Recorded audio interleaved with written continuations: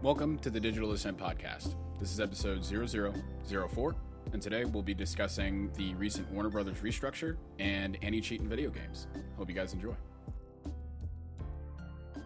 So thank you guys for tuning in to the Digital Ascent Podcast. This is episode 0004.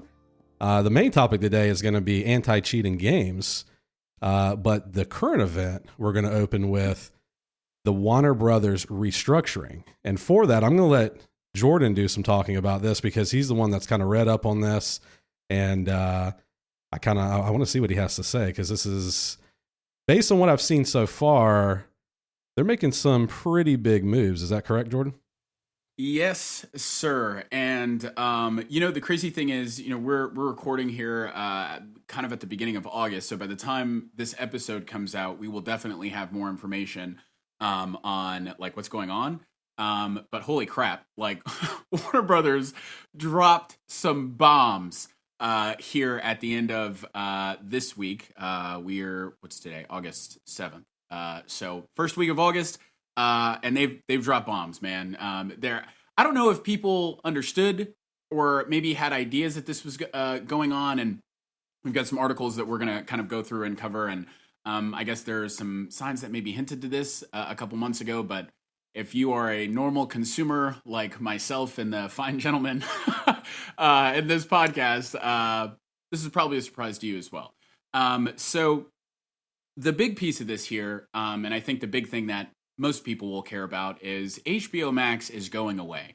And it's not going away in its entirety, but the name HBO Max, the app as we know it, will be shut down next summer, and it'll be merged into one of Warner Brothers' other, streaming apps, the Discovery Plus app, which I don't think, you guys can correct me if I'm wrong. I'm not sure if you would know either. I don't know. I don't watch a lot of stuff or actually anything. I don't think I've ever used Discovery Plus, but I don't think that it's an app that's been around for longer than like a year, if that. I think I can't say I've used it, to be honest. Exactly. So this is the reason that the reason I bring this up is it's weird, right? Like I would think that if I'm Warner Brothers right now, like HBO Max is fighting above its weight class. You know what I mean? Like it's one of my favorite streaming services. Like, hey, I'm real tuned in to what the people are liking, and we really like HBO Max. All right, now that's a real generalized term, but just speaking to you guys and having the general understanding we're all on the same page. We don't use Discovery Plus, and I get it. We are not the four horsemen of streaming services everywhere, but this is the thing that confuses me: is more people are using HBO Max than Discovery Plus. So why would we get what I mean? Why would we get rid of one and shift that over into the other? So my thought process here, and this is going into the grand, overall theme of why this kind of transition is happening. My thought process here is Warner Brothers obviously is trying to save some money. They're looking at where they can cut costs, and again, we have some articles that we'll link here to corroborate this, but it seems like Warner Brothers understands that they are spending two different streams of revenue on maintaining all of their streaming apps, right? We could look at like CNN Plus, which was an app that launched just a few months ago and was literally shut down a few weeks after that. And so, I think, that's an app that was owned by, the Warner Brothers, Discovery, application. And that's one of those events that, kind of people who are paying attention to this stuff were kind of like, that's probably not the last one that's going to happen to. So we look at these two apps, and I think that Discovery, it's been around longer, I think, than HBO Max, and I can confirm that. Right now, that's my assumption. It's been around longer. Warner Brothers has spent more money on getting like the infrastructure set up on the Discovery Plus side. So they'll get rid of HBO Max. They'll merge everything over on Discovery Plus, and they'll now have one big giant, streaming app that all of their, their IPs or their intellectual properties can be viewed from, right? Instead of getting it from different places across the board, you're kind of splitting your viewer base there. But here we go back to the shock value stuff. It's not just like, hey, we're shutting down this app and that's the end of everything that's going on. They're also like restructuring some of their DC IPs, and actually not some, all. They did announce Friday morning or Thursday evening. I might be wrong on that, but late this last week, August 7th, the week of August 7th, the DCEU, the DC Expanded Universe, that's their movie universe opposite of the MCU, right, is going to be reset. That's wonderful branding. It just I like it. So unique. I am. It is. We're now talking about like hundreds of millions of dollars to, if not billions of dollars at this point, to kind of set up or create an expanded universe that would literally rival. Just toss me $1 million out of that budget. That's all I need. Dude, at this point, you know what I'm saying, Sean? Like, at this point, I feel like a lot of fans are thinking the same thing. And it doesn't just stop at the movies. This is also affecting some of their TV shows and some of the movies that were already in post-production. So one of those, which I think was the nearest to be, it's already completed. It's Batgirl. Batgirl was just canceled. That'll never see the light of day. That was not, to my understanding, this was a continuation of the version of Batgirl that was played by Ruby Rose on the CW TV show. This was a big deal, though. It was supposed to take place in the same universe as like Ezra Miller's Flash and Ben Affleck's Batman, and like Michael Keaton was on the bill to he was going to show up and play Batman, man. Like, Brendan Fraser was on the cast. Like, the movie was already completed. It was in post-production and almost completed, and it was just canceled. They just took it off, and they said, hey, this is not, it doesn't meet the tone or the direction that we're trying to go. And that, stuff starts to come out. I don't think that it would have been a giant success anyways. And, I mean, like, some of the early reports from their test audiences were saying it felt like a bad episode of TV. And I feel like that's not really something that you want. It's still crazy though, because I'm looking at the content now, and it's estimated they spent $90 million making that film only to can it. I can't believe that they wouldn't at least release it in some format. Maybe not the big screen, but like drop it on your streaming on the platform Discovery at the very least, or HBO. Exactly, but that's not even the only one to get canceled. Off of it. They had there was another Supergirl. There was a Supergirl project that was getting ready to come out that was going to, come out on the opposite side of this Flashpoint event. And it was a big deal. A Latina Supergirl. Like, this was like, hey, for the culture, yes! That just got canceled. And same boat, I believe they spent upwards of $50 million on production already. Oh, my God. And I think I think it was earlier this week, it's canceled. It's done. They're not doing it. So the big point here is, for everybody that's listening to this point, the big takeaway here is that HBO Max will be going away in the very near future. To my knowledge right now, the migration or like the cutover for HBO Max to dissolve and like fade into Discovery is not happening until next summer. So that's the scheduled kind of date right now.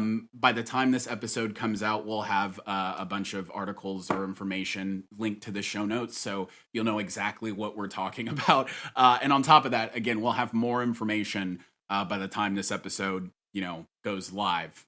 We'll have another couple of weeks for Warner Brothers to kind of come back and give us more understanding of what's going on, because right now they haven't given very much of anything outside of, we want to do some restructuring, and all of these different moves will allow us to do better and compete better in our different markets. So I'd imagine this is why the Arrowverse stuff is being wrapped up too, right? I believe so. Yeah, I think Flash is on its last season now. Yes, you're exactly right. They announced right. one more, and that's it. And Teen Titans also was just canceled. So Arrow was canceled, I think, during COVID, right? Absolutely. Yeah, I think so. So this has been a long time coming, I think. As soon as Zack Snyder, they realized that they didn't want to go down that direction, I feel like they said, hey, the DC needs a soft reset or a hard reset. Flashpoint was supposed to be that, but now there's a bunch of stuff going on with Ezra Miller and all this other stuff. So it's like, hey, for Warner Brothers' sake and DC, this this kind of refresh fits their brand anyways. They're getting ready to can a bunch of stuff, and it's Febreze Brothers. Let's give it a fresh start, and we'll go from there. And so I'm genuinely excited to see. I don't want to say excited, but interested to see where they go. I mean, we don't have a choice. So yeah, Sean, what was your question? Yeah, I had a question really quick. So I didn't get a chance to read it. Did they give any price points as far as what that overall subscription looks Absolutely like? not. Absolutely yeah, I didn't not. Think so. Yeah, no. And I don't even know, like right now, and that's the funny thing is right now there's probably going to be some room for them to increase whatever the price point is right now. I think I'm paying like $10 or something for HBO Max. I would imagine that Discovery is the same thing, but if they're going to merge the two services, like you're getting 2 times the content. And so, I'm going to say 15. That's going to be my hat in the bag. Which is not bad, Yeah, and it allows them to be competitive as far as like, Netflix is concerned. You pay, I think right now for like a HD subscription at a minimum, it's like $17 or something like that. So they're going to stay competitive. It depends on what we're looking at. We'll have to wait more for that. And I don't imagine that we'll get any of that information anytime soon. We're probably looking at like Q1 for those things at the earliest of next year. So stay tuned. I mean, we'll talk about it the full-fledged HBO Max is already $15 a month. Oh, crap. Okay, without ads. Yeah, you've got the ad supported, and you've got Oof. You've got 2 versions of it, 2 tiers. So, I mean, if they combine that, I'd imagine it's going to go up because they're going to be like, well, we're giving you more for the money. And I agree. I think they'll do the tiered, same thing. Maybe. Maybe so. I mean, I'm sure they'll probably still do the ads and no ads sort of deal. I hope. I feel like most everybody is now. If we continue back down this path of like, oh, we're just going to continue to segment, the subscription service, like we're literally just at like internet-based cable subscription services now, and it's just there. Like that's. I know, and I don't want to go further down the path. I don't want to go further down that path. All right, we're getting like the video game platform, except worse. Real it is. This is true. Hard stop. Let's stop. I will rant about different this. topic. I hate this. Different topic. Brent, we'll pass it on. We'll pass it on back to you. We got the current events out of the way, sir. Can you tell us a little bit about what our main topic is today? Absolutely. I did want to read this other little tidbit out on the podcast, which is apparently between HBO and HBO Max programs, there's been 140 Emmy nominations for their content, and that's the most of any other network. So I'm sure they're probably leaning on that too as justification to like, hey, we can do whatever we want because why get rid of that name? I don't know, man. I guess they feel like if anybody can do it, they can do it. So that's a good point. I mean, HBO's been around a minute, man. HBO's been around a lot longer than some of the other ones. So not in this form factor necessarily, not in the service package, but I mean, gosh, I remember watching HBO 30 years ago. You know what I mean? Like, so okay, yeah. So we'll jump into the main topic. Something I did want to call out because I didn't call it out earlier. Not that it matters so much now, but we do have the entire crew with us tonight. We've got myself, Jordan, Matt, and Sean all here tonight recording this. For this main topic, we are talking about anti-cheating games. And this is an interesting one because, and I do want to clarify too that this kind of really only applies for the most part to multiplayer games. And that's where this comes into effect. Obviously, you're not really looking at stopping people from cheating in a single player game. Like a lot of your single player games even still have, console commands and key combinations and stuff like that you can enter to quote unquote cheat. So this topic here, we're specifically talking about online multiplayer games where cheating has been prominent ever since their inception, pretty much. And so, the big thing around this, and anybody that plays video games that has a multiplayer component will know that this has been a struggle for many, many years. It's never been perfected. Some games have done better jobs than others. I should say some developers have done better jobs than others. And there's always this struggle. And so that's what we're going to cover tonight, with the first point being cost. as being the number one kind of hurdle that these developers are facing when it comes to implementing any sort of anti-cheat or mitigation into a game. And what's crazy about that is that when I did research on this, and I don't know if you guys were able to find anything after the fact, after I posted notes and stuff like that, but I was unable to find any real numbers. There's a lot of speculation as to how much. Okay, I'm glad I wasn't like just bad at doing research then, because there's lots of people on Reddit, that speculate, these types of developers and software engineers cost this much and blah, blah, blah, blah, blah. I'm not going to throw any numbers out tonight because, you can go Google that and find people having essentially the same kind of conversation we're having right now. But these people or these developers are spending lots of time, just enormous amounts of time, as well as money, and then just the fact that they even have to hire individuals to maintain these things. So like I said, I wasn't able to find at any cost, but you can just imagine, given those three kind of components of it, that it's not cheap. And this is also when, the big focus for a lot of these developers, obviously, is, especially coming into it, is less anti-cheat and more, what are we going to do to hook players? We have to have good content, right? We have to keep them coming back. Once again, we're talking about online multiplayer games.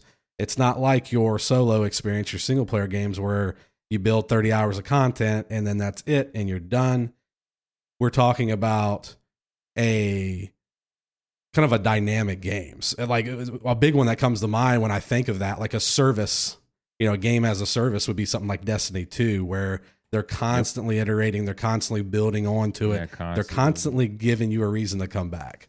Me and Sean know that all too well. And heck, Jordan too. I know Jordan's a big fan of Destiny too. Yeah. But so for these sorts of folks, there are platforms that are already out. There are companies that make specifically like anti-cheat platforms for these developers to use, so that the developer themselves do not have to build their own platform. The big one is VAC, or Valve Anti-Cheat. That's one that is completely integrated into Steam. If you're a fan and a player of Counter-Strike, Left 4 Dead, any of the kind of Steam or source-based games, you've seen a VAC pop up at some point or another. That's free to developers. Once again, that's tied to the Steam platform. As far as I know, in the research that I did, the Steam platform is, or I should say VAC, is specific to the platform in a way where the developer would have to integrate their game into the whole Steam platform in order to take advantage of VAC. So it's not like they can just kind of throw VAC into the game and then publish their game everywhere. So that's one downside to that. And then that still leaves, the developers themselves to have engineers and resources assigned to making sure that that's, that anti-cheat system is compatible with their game. And then you have other ones too that are much more universal. Easy Anti-Cheat, I know a lot of us have seen that, as well as BattlEye. Easy Anti-Cheat is actually also free. That's the one offered by Epic Games. It does not tie them, ironically, it does not tie the developers to the Epic Games store. And they've vowed that they're not ever going to do that. So that's interesting. I'm going to jump in and disagree with you there, man. I don't actually find that I guess it's interesting, but it's not very surprising. If you look at, if you just kind of look back at the history between Valve and Epic has been kind of branding itself as this developer-friendly storefront and platform. And you see that even with some of the rates that they put in there, and it's part of their shtick, gimmick, whatever, however you want to phrase that, right? It's the concept that they can be nicer and charge less and less aggressive, and that you don't have to play hardball to do it. You don't have to play hardball to get by. Yeah, just my 2 cents on it. Think about when we did the episode with Terms of Service. I would say GOG and then Epic were my 2 favorite terms of service that I read. So I guess that kind of makes sense that they're trying to be that way. And look at all the free games they give you. I mean, dude, every month they're giving you free games. So I guess that makes a lot of sense. Yeah. Yeah, they're doing other things to keep you coming to their platform. Things that Steam's only recently started doing. Like, when did you see Steam giving away free games prior to Epic doing it? Every now and then you get a free game on Steam now. Gave free games away. And it's very rare. It's very rare, and it's nothing like Epic Games where they're doing like bi-weekly releases of stuff and stuff like that. Yeah. Same with like if you have Prime and all that, you've got a bunch of free games that you can get. But anyways, we're sidetracking a little bit. But so yes, easy anti-cheat on that side. Games like Apex Legends, Rust, Fortnite use that. Of course, Fortnite's going to use that because they're built by Epic Games. BattlEye is another one. And I do want to say that, just because these are free, you would think that because these have such a wide breadth of saturation with games that they would be better. But it actually is the opposite. And we'll get to that eventually. But some of these more open source, if you will, they're not really open source, but these open platforms like Easy Anti-Cheat and VAC, they've been around for so long and they're a part of so many different games that they've been cracked time and time and time again by people making cheats essentially. So you also have BattlEye. BattlEye is not upfront about their costs. They are not free. That is in games like PlayerUnknown's Battlegrounds, or PUBG as it's called, or for short, Rainbow Six Siege, Escape from Tarkov. So somewhere along the line there, they've made an agreement with the BattlEye devs. I don't know what that looks like financially to integrate that.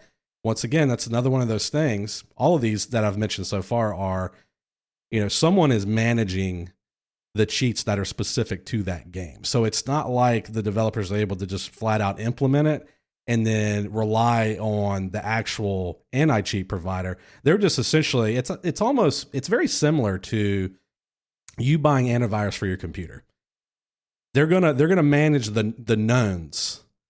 But the unknowns are kind of up to you. You have to not click on things you shouldn't click on. This is kind of the same with this, where they have to be on the lookout for things that are specific to their game and their code that could be exploited, that the generic anti-cheat's not going to catch. So that's where we kind of jump into the in-house development of anti-cheat solutions. Obviously, those are going to be more costly because they have to hire a whole development team to do this, engineers to maintain it. It's not a one and done sort of thing. None of these are. They have to put these systems in place and then they have to maintain them over time, because for just as much work as they're putting in, the cheating community, the cheating development community is putting in 2 times as much time to get around, a block for an aimbot, or a block for ESP, or, wall hacks and so on and so forth. That's all money, the difference, man. Though. Well, we'll think about it this way, right? You have a limited team of people that are specifically working at a company to counteract this. You have a huge, millions of players and people that could potentially try to break through that code. Now, they may not all do that, right? But some of them definitely, there's definitely a community for it, obviously, because they continue to do it. So you the resource distribution between those that are actually trying and the ones that are defending is probably unbalanced, I would think, because it costs way more money there on the developer side than it does on the community that can then sell that product to other gamers and go, hey, we've got aimbot, we've got wall hacks, all this stuff. So I could definitely see how that would be a difficult thing to combat. So I have a question here, and it sounds like I came ready for this question, okay? Because I knew if anybody was going to know about anti-cheat, it was going to be y'all, okay? Right, so go for it. If, especially, look, you don't even have to know a lot about anti-cheat or why it's needed, and in order to know why it's needed, I mean, in 2022, playing an online game, I mean, these games are rampant with cheaters today. My kids are going to know what a cheater looks like before, I did. Because it's just going to be, you know what I mean? When they're up and playing video games. So the question that I have for you guys is I want to use Call of Duty as a prime example. All right. There have been Call of Duties coming out every year for the last 20 years. That's been the schedule for Activision. Okay. And I am curious as to why it took them so long to have like a reliable anti-cheat put into their game. All right. So I'm not like a frequent player of Call of Duty now, but like speaking to their anti-cheat like Ricochet, that was only implemented, I think, last year when Vanguard rolled out. And so they were rolling Warzone without an anti-cheat, and all of the Call of Duties prior to that without anti-cheats. And like Activision was having to manually ban tens of thousands of people like every month or so. And it was for years they did that. Like this has been a thing for a while, but the community got really upset about it, you know, right after Call of Duty 2019 came out, Modern Warfare 2019, and they said, hey, an anti-cheat is coming, it's coming. Don't worry about it, blah, blah, blah. And then we finally got one, but they're still kind of tweaking it and stuff like that. So anyways, my point is, why did they not launch? Like, why, as soon as they realized that cheaters were a problem in their game, why did it take them so long to do anything? They didn't even they decided they were going to make their own anti-cheat, but like in the interim, their option, their you know, the route that they took was to just manually ban people. And it, like, you want to talk about like resources being wasted. I mean, their player base suffered. Watch time, view time suffered across the board on Twitch, YouTube, because nobody wanted to play their game. So, you know what I mean? Like, I guess my question here is why did it take so long? Why do we? I think a lot of it was a big shift to the BattleNet ecosystem. There is, if you look it up, and I remember this being part of the research I did on this topic, there were actually, back when Call of Duties were actually being released on Steam and whatnot, there were iterations of Call of Duty that were being protected by VAC. That makes sense. By virtue of being released on Steam. Okay, the Steam version kicked in. Okay. So back when they were quote unquote multi-platform, if you will, across the PC ecosystem, they did have some level of coverage from some of the solutions I've already mentioned. And I think with their move over to the BattleNet platform, they did not have a good solution for that yet. Doesn't make any sense. And that's why 2019 suffered. And because they were doing everything manually. They were just investigating reports from the players. And they had a team, quote unquote team. Team could be, as small as 2, or it could be 200. We don't know, I don't think. But right, exactly. So they're like reviewing, they're reviewing tickets and this guy looks like he's cheating. You know what I mean? And then they're going through that and doing that process, and that's why it was terrible. Exactly. Dude, and that was a good idea. Dude, that's what I'm saying. It's like they decided one, and it's not like in 2019 we were already well into the games as a service, live games, being a thing. You know what I mean? I think that push or that kick happened in 2017. We were already. It's not like Activision had not put games out before that relied on the community coming back to the game. So in my mind, it makes no sense outside of like greed of why they were in a rush to remove their games, their games that are still being supported from the Steam ecosystem to put over on their own game launcher that did not offer the same support or protection that Steam had. And all they had to do was wait until it was ready. You know what I mean? Like it's like the Cyberpunk thing all over again. And I'm not going to go on a tangent about Cyberpunk, I promise. It's just like, why do we rush things before they're ready, especially in a day and age where like your game's survival time is severely dependent on how much the community engages with your game. So maybe launching a couple titles without, an anti-cheat is not the best idea. Especially when your only alternative or answer to that is to manually ban people by the thousands, sometimes hundreds of thousands every couple of months. Here's the thing, though. I think this will get addressed in some capacity a little bit later on, as far as maybe some of the whys, because there are reasons. There's other negative impacting factors beyond the player base for you implementing the anti-cheat as well. And I don't want to steal Brent's I'm aware of that. So some of the technical stuff, and we'll get into that. We won't spend too much time on that because I don't want to go down that rabbit hole too far. But But absolutely, and I do think there's a little bit of the mentality from Activision and the involved parties, the developers and whatnot, of too big to fail. People always come back to Call of Duty, regardless of whether anybody here likes it, loves it, hates it, whatever. This is the exact reason, if you've been following news, why Sony is very upset still about this merger for Microsoft and Activision. And all those IPs and stuff like that, because even though Microsoft is saying, hey, we're not going to make it exclusive to our devices, to the PC and to the Xbox, they're still concerned that later on it may become an exclusive. And Sony has flat out mentioned, I don't think it was the US based Sony either. I'm trying to think of where it was.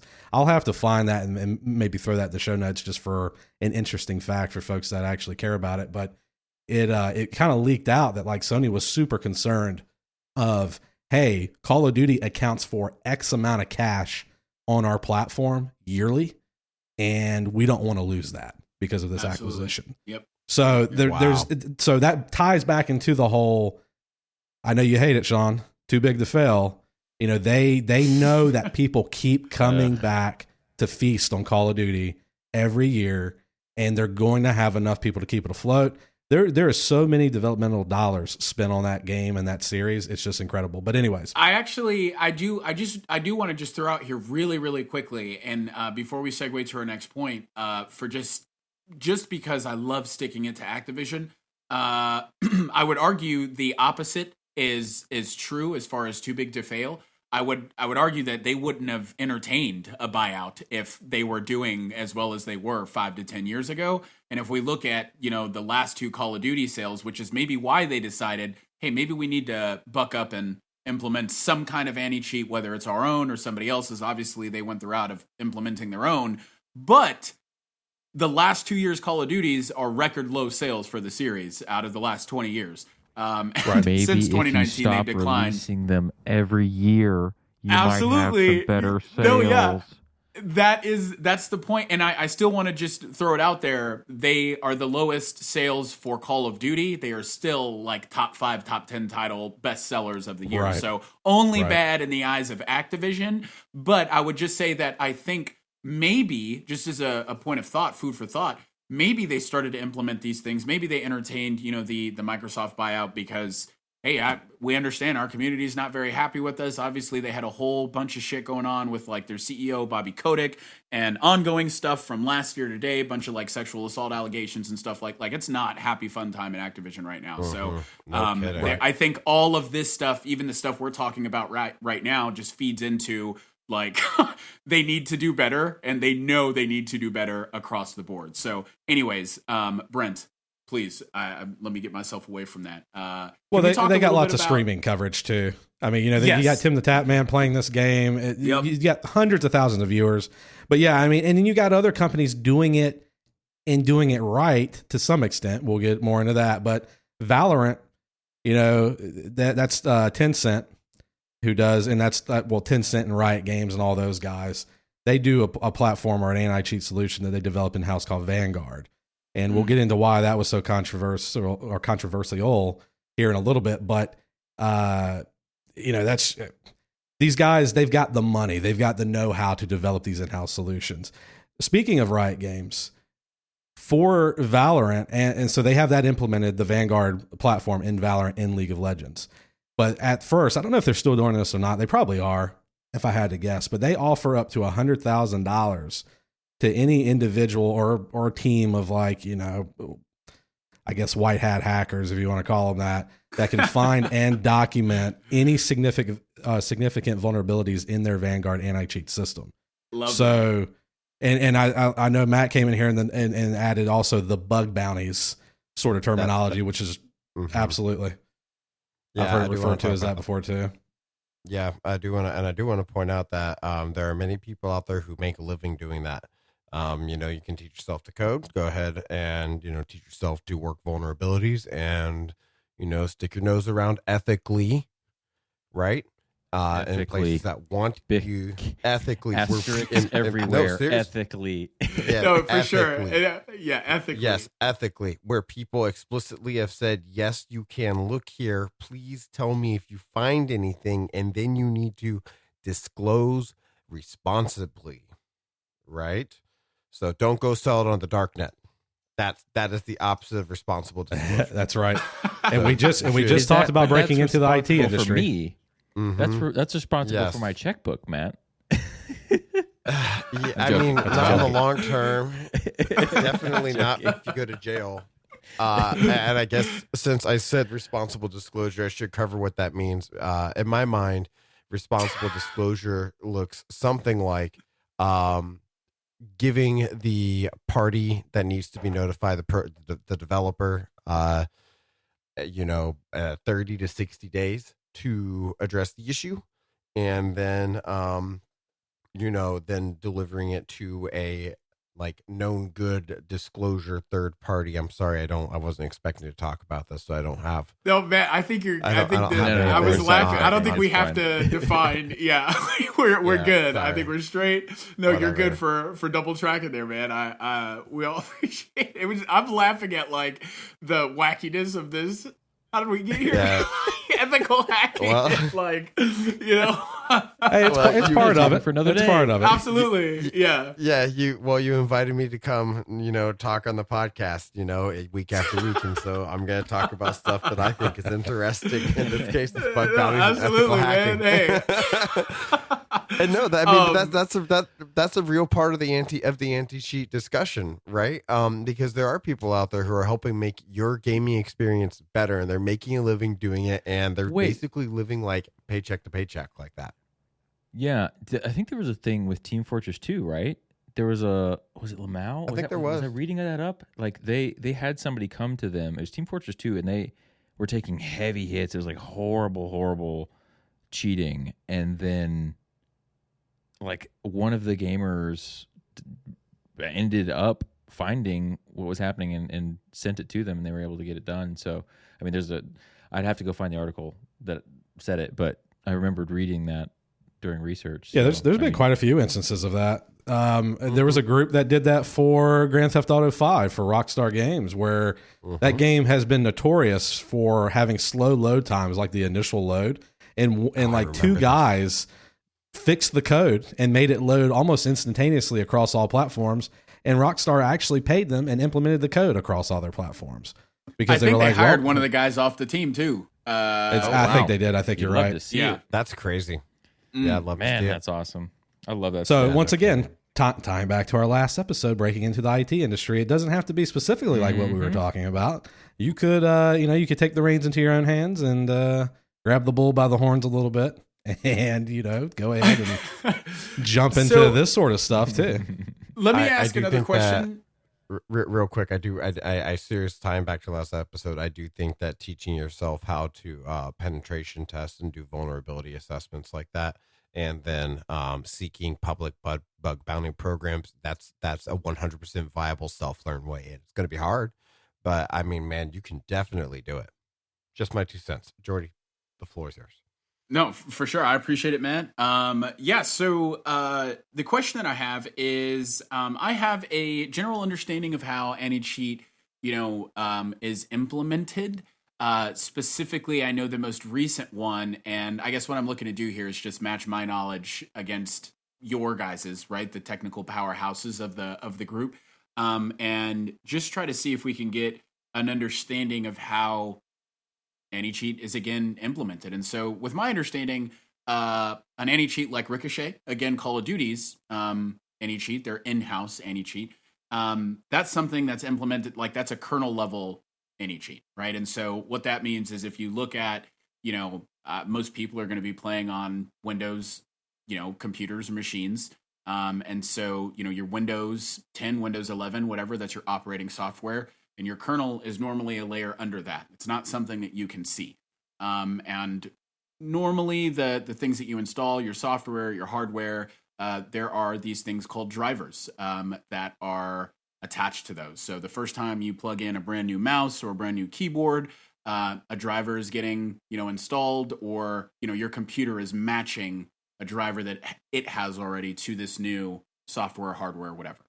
The kernel is where the drivers live, right? So if an anti-cheat is a kernel level anti-cheat, It is specifically being put on that level so that it can monitor and identify everything else that's going on your machine while you're playing the game. Do I have this right so far? Yes. I like to think of drivers as little instruction booklets for the computer. Perfect. And I would say that the kernel component is like the ability to understand the English language and it's the system that it's the underpinning. It's the ability to read that booklet then and understand what sentence syntax is. It's like a translation hub. Mm-hmm. Yeah, I would say at the base of it, kernel language is about zeros and ones and beep boops, and driver language is like, here's what an R looks like when you go to print an R. I love them dude. And look, man, this is one of the things that like this is why I got into like IT is like learning about this, right? And I've kind of had some knowledge specifically about like the operating software and like the kernel layer and how those things work previous to researching like how anti-cheat worked. But I remember when Ricochet was being talked about, and it was like, oh, that's crazy. A new anti-cheat is being made, and I'm sure lots of anti-cheats have been made in the last 20 years, but Call of Duty for me was the first one that was like, whoa, there's some fame tied to this one, and we get to see how it's going to be implemented because it is drastically needed. And so doing the research into that with like, oh, this is how anti-cheat works. This is how they have the ability to like easily identify who's cheating, ban those accounts, and then more easily stop them from joining, the gaming community again. I know before Ricochet was rolled out, even if you were, banned and by Activision in one of their manual reviews, you could still get around that very easily. More specifically, the diehard cheaters. But even then, I mean, there were still thousands and thousands and thousands of them for Activision to still have to be, banning the amount of people that they were. So I know with this kernel level anti-cheat, it just becomes a lot harder. And I think that's one of the more, I guess, marketable aspects for a layman like myself, somebody who's not really into this and can take a couple minutes to read. That sounds safe and secure. The second question that I have for you guys is, do all anti-cheats work at that level? Are they all on the kernel layer, or? I believe we're sliding into point 2. Yes. Yeah, we are. I mean, we have kind of firmly slided into point 2, which is it's a two-parter. Right. Yeah. I mean, because that point 2 is kind of addressing security concerns around kernel level versus application level. You'll also sometimes hear this referred to as ring 3 and ring 0. Ring 0 being kernel, ring 3 being the application level. The big difference here is the ring 3 solution or the implementation is at the application level. Typically, that implementation is only looking at the game assets itself. So any of the game files in the the directory where the game's installed, anything that the game loads in the memory, anything that the game loads in the VRAM, stuff like that. Anything that the game is touching, it's able to see because it's running at that application layer. What you're referring to, Jordan, at the ring 0, and 0 being the very beginning of the chain, being the kernel, that driver. So a lot of times that's like a dual implementation where there's an application layer and a kernel layer with the driver, and they're talking together, they're working together, and that kernel layer is able to see everything going on with the operating system. It's able to monitor everything for data integrity, all the processes, services, system calls, everything. Not just the game. Everything else on your system. When you're talking about that 0 ring, am I in that application layer? Like you're talking about like the OSI model, right? Like I know I'm throwing it back here with terminology. I just want to make sure that there's not another application layer It's similar to that, absolutely. Okay. Yeah, this is just expressing kind of like your layers of the OS and what interaction each layer has with files and processes and whatnot. Jordy, don't feel bad not the because OSI model though. It's not the OSI model, but correct. It's similar. Sparked that. Yeah, it's similar. So okay, and that is. I'm glad it's similar because I can still visualize it in the same way, right? Like it's the kernel still comes before anything. You know what I mean? That I would see or be able to interact with in a meaningful way as a consumer. Right. Is the just okay? Cool. And right, and that's where the consumer has brought up concern specifically with very, very thorough, I should say, kernel level driver based anti cheats like Vanguard that Riot Games developed, because the way they implemented it was driver at the kernel level with application on top. It specifically runs all the time unless you close it manually. And that's only an option they added after the fact. It did just, when they originally implemented it, it ran all the time. And you would have to uninstall it completely to get rid of it. Now, wait, so it was looking at everything that you had running, even if you weren't running the game? Yeah, burn the witch. Absolutely. Yeah. It was looking at, it was essentially spying on you. Yeah, it was essentially spying on you. So so when it comes down to that, you have to trust. So if you're the consumer and you love playing Valorant at that point in time, anyways, you would have to really love Valorant for one, enough to where you trust Riot Games to not steal your data, any data that's being collected by that kernel level driver, because all that information is getting sent back to a server somewhere, and they tell you, hey, we're only collecting X, Y, and Z, but are they? And the other part of that is, how do you know? How do you know? You're taking their word for it. And the other part of that too is someone, a malicious actor, could hack into that driver. If they're not developing it with security in mind, someone could leverage that as a middleman, and they could be stealing your data by way of that anti-cheat solution. And that anti-cheat solution, you've already given it every bit of access on your system that you could possibly give it by letting it install itself alongside the OS at that driver kernel level. We're also getting into we're also kind of intersecting with, our topic last month, where our current events topic, where, we talked about TikTok, because if I'm not mistaken, Tencent is also a Chinese owned developer. And if it's not Chinese, I think it's South Korean, but I'm almost positive it's a Chinese publisher. Very different. And they are in a similar, a lot of people look at Microsoft and they're like, oh my God, Microsoft, they have a monopoly on a lot of stuff. And that could be true in some perspectives, but Tencent in comparison to Microsoft is 2 to 3 times the size as far as publishers and game devs that they have. So when you talk about what it means for a publisher like Tencent to have access to your data, what does that mean for a public? They are really big on microtransactions. Tencent has been under fire for a lot of stuff. So if I'm Tencent, why do I want that data? So I can see what your spending habits are, and I could put more microtransactions in my games that will be easier for you to spend money on. And so, hey, look, I'm not going to tangent anymore down that route. I'm just saying that we're doing a very good job of linking, we're staying consistent with data is important. Make sure that you are paying attention to how your data is being used or stored on your machine or anywhere else. And things like anti-cheat. It's just something to be aware of. Yeah. Absolutely. It's just something to be aware of. Because, if you want to play Warzone, you have to use Ricochet. If you want to play Valorant, you have to use Vanguard. Yep. Most, if not all of the previous ones I mentioned, VAC, Easy Anti-Cheat, BattleEye, all of those now have some level of kernel and application layer interaction. It's just about how deep they implement said interaction. The only reason I brought up Vanguard was because they were one of the biggest ones, and they had a lot of they made the news with the security concern aspect of it. So the other part of that, so we addressed the really big high level one, the security concern. The other part of that, and this kind of ties back into you, Jordan, asking, well, why didn't Activision do something sooner with Call of Duty?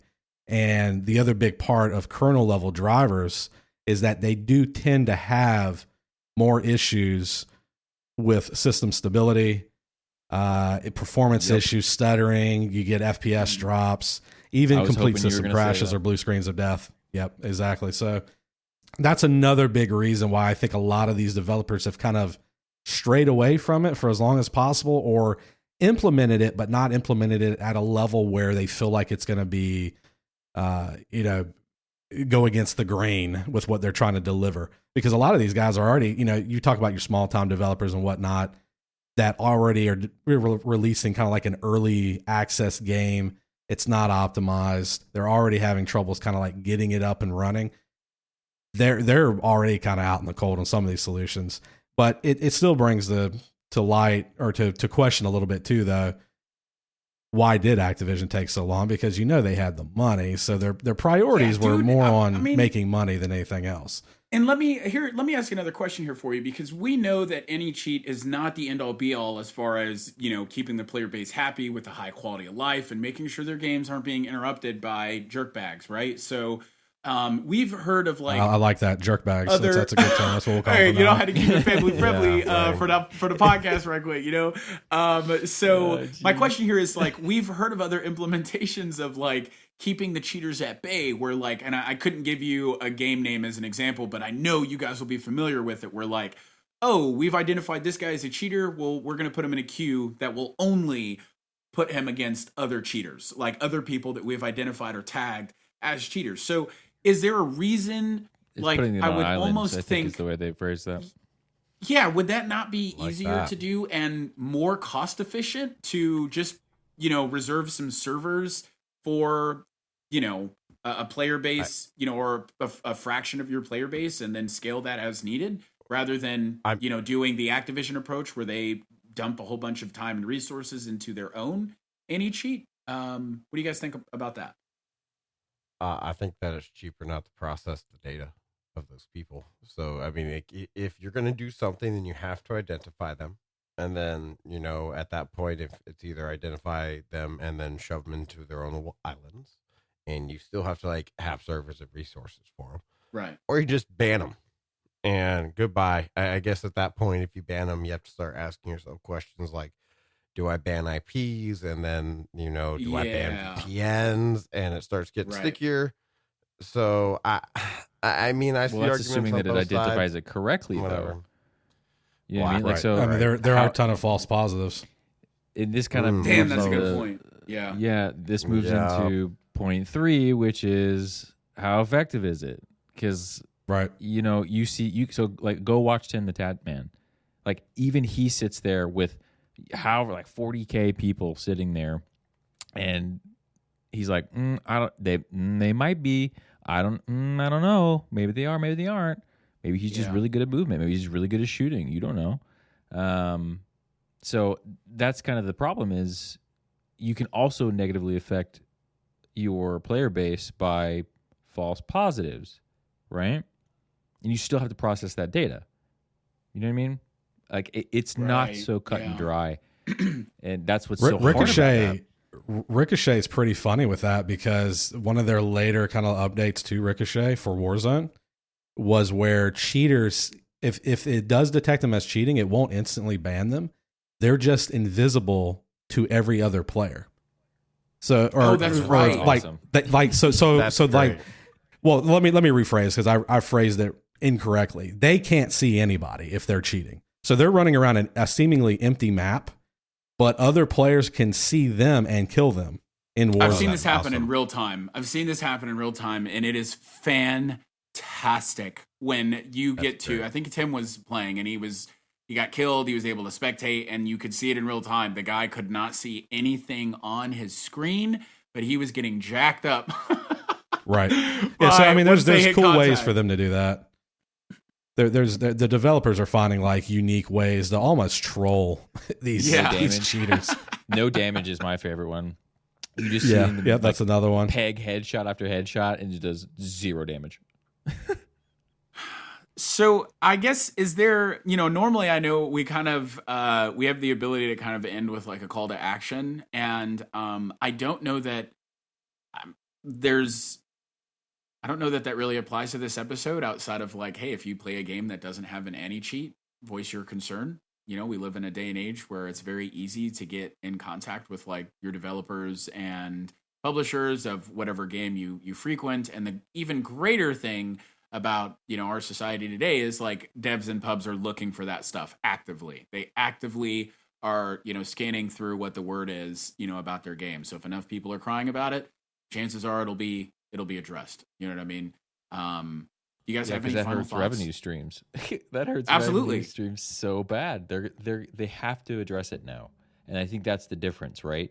It's getting to the point with multiplayer games where if you don't have your game at least halfway on lock, man, you're going to run into some really bad negative feedback, and that spreads like wildfire today.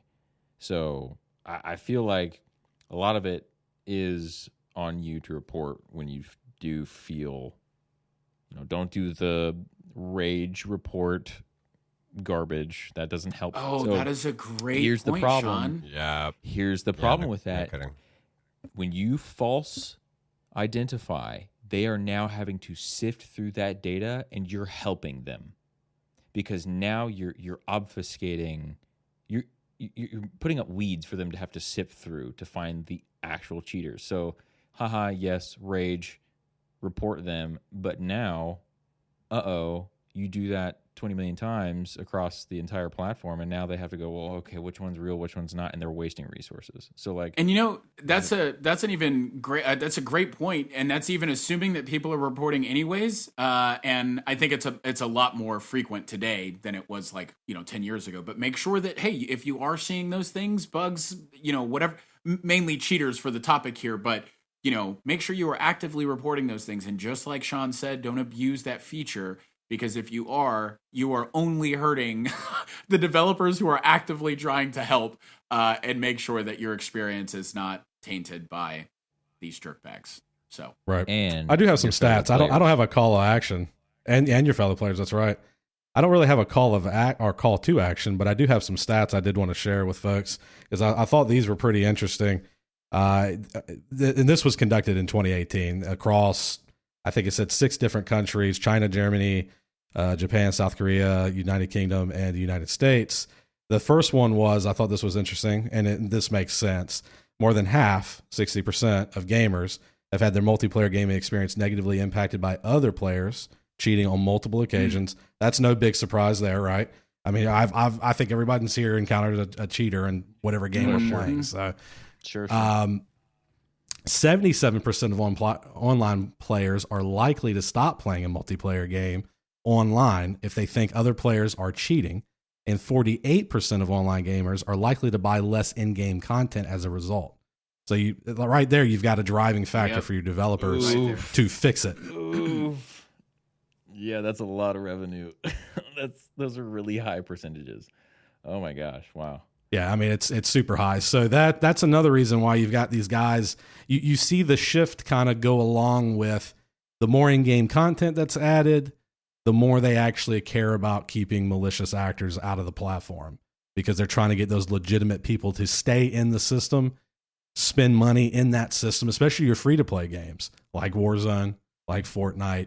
They're doing Fortnite, the best they can possibly do to keep cheaters out because if they don't, they lose revenue directly. So that's a big one right there that has been identified time and time again. Who'd have thought that players are less likely to spend money in your game if they're not having a good time? Exactly. Wow. Yeah. Who would have thunk it? Who would have thunk that? Golly, really, man. Honestly, truly. Golly. It's like, man, it takes a lot of these devs it's like they're just figuring this stuff out now, man. It's like I feel like we are not regressing as an industry, but like we are constantly playing catch up. It's like the cable thing we were talking about earlier, where we got away from cable like 10 years ago, and now we're falling into the same habits. The gaming industry is going to do the same thing, where we're going to go away from, you know what? It's a conversation for another time. Let me just stop myself right there. Well, it is funny too, though, where it was also mentioned in that same survey where there were people that answered the survey and said, well, I kept getting, match made against cheaters. So I went out and got cheats myself. and now I enjoy the game. Man.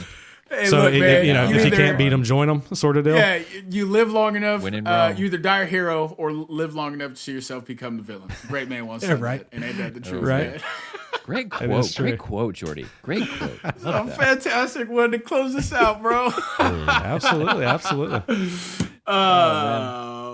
Well, is that? Do we call that right there? Is that? I think that's it. I think we covered everything we wanted to cover. Absolutely. What a great, informative great, episode.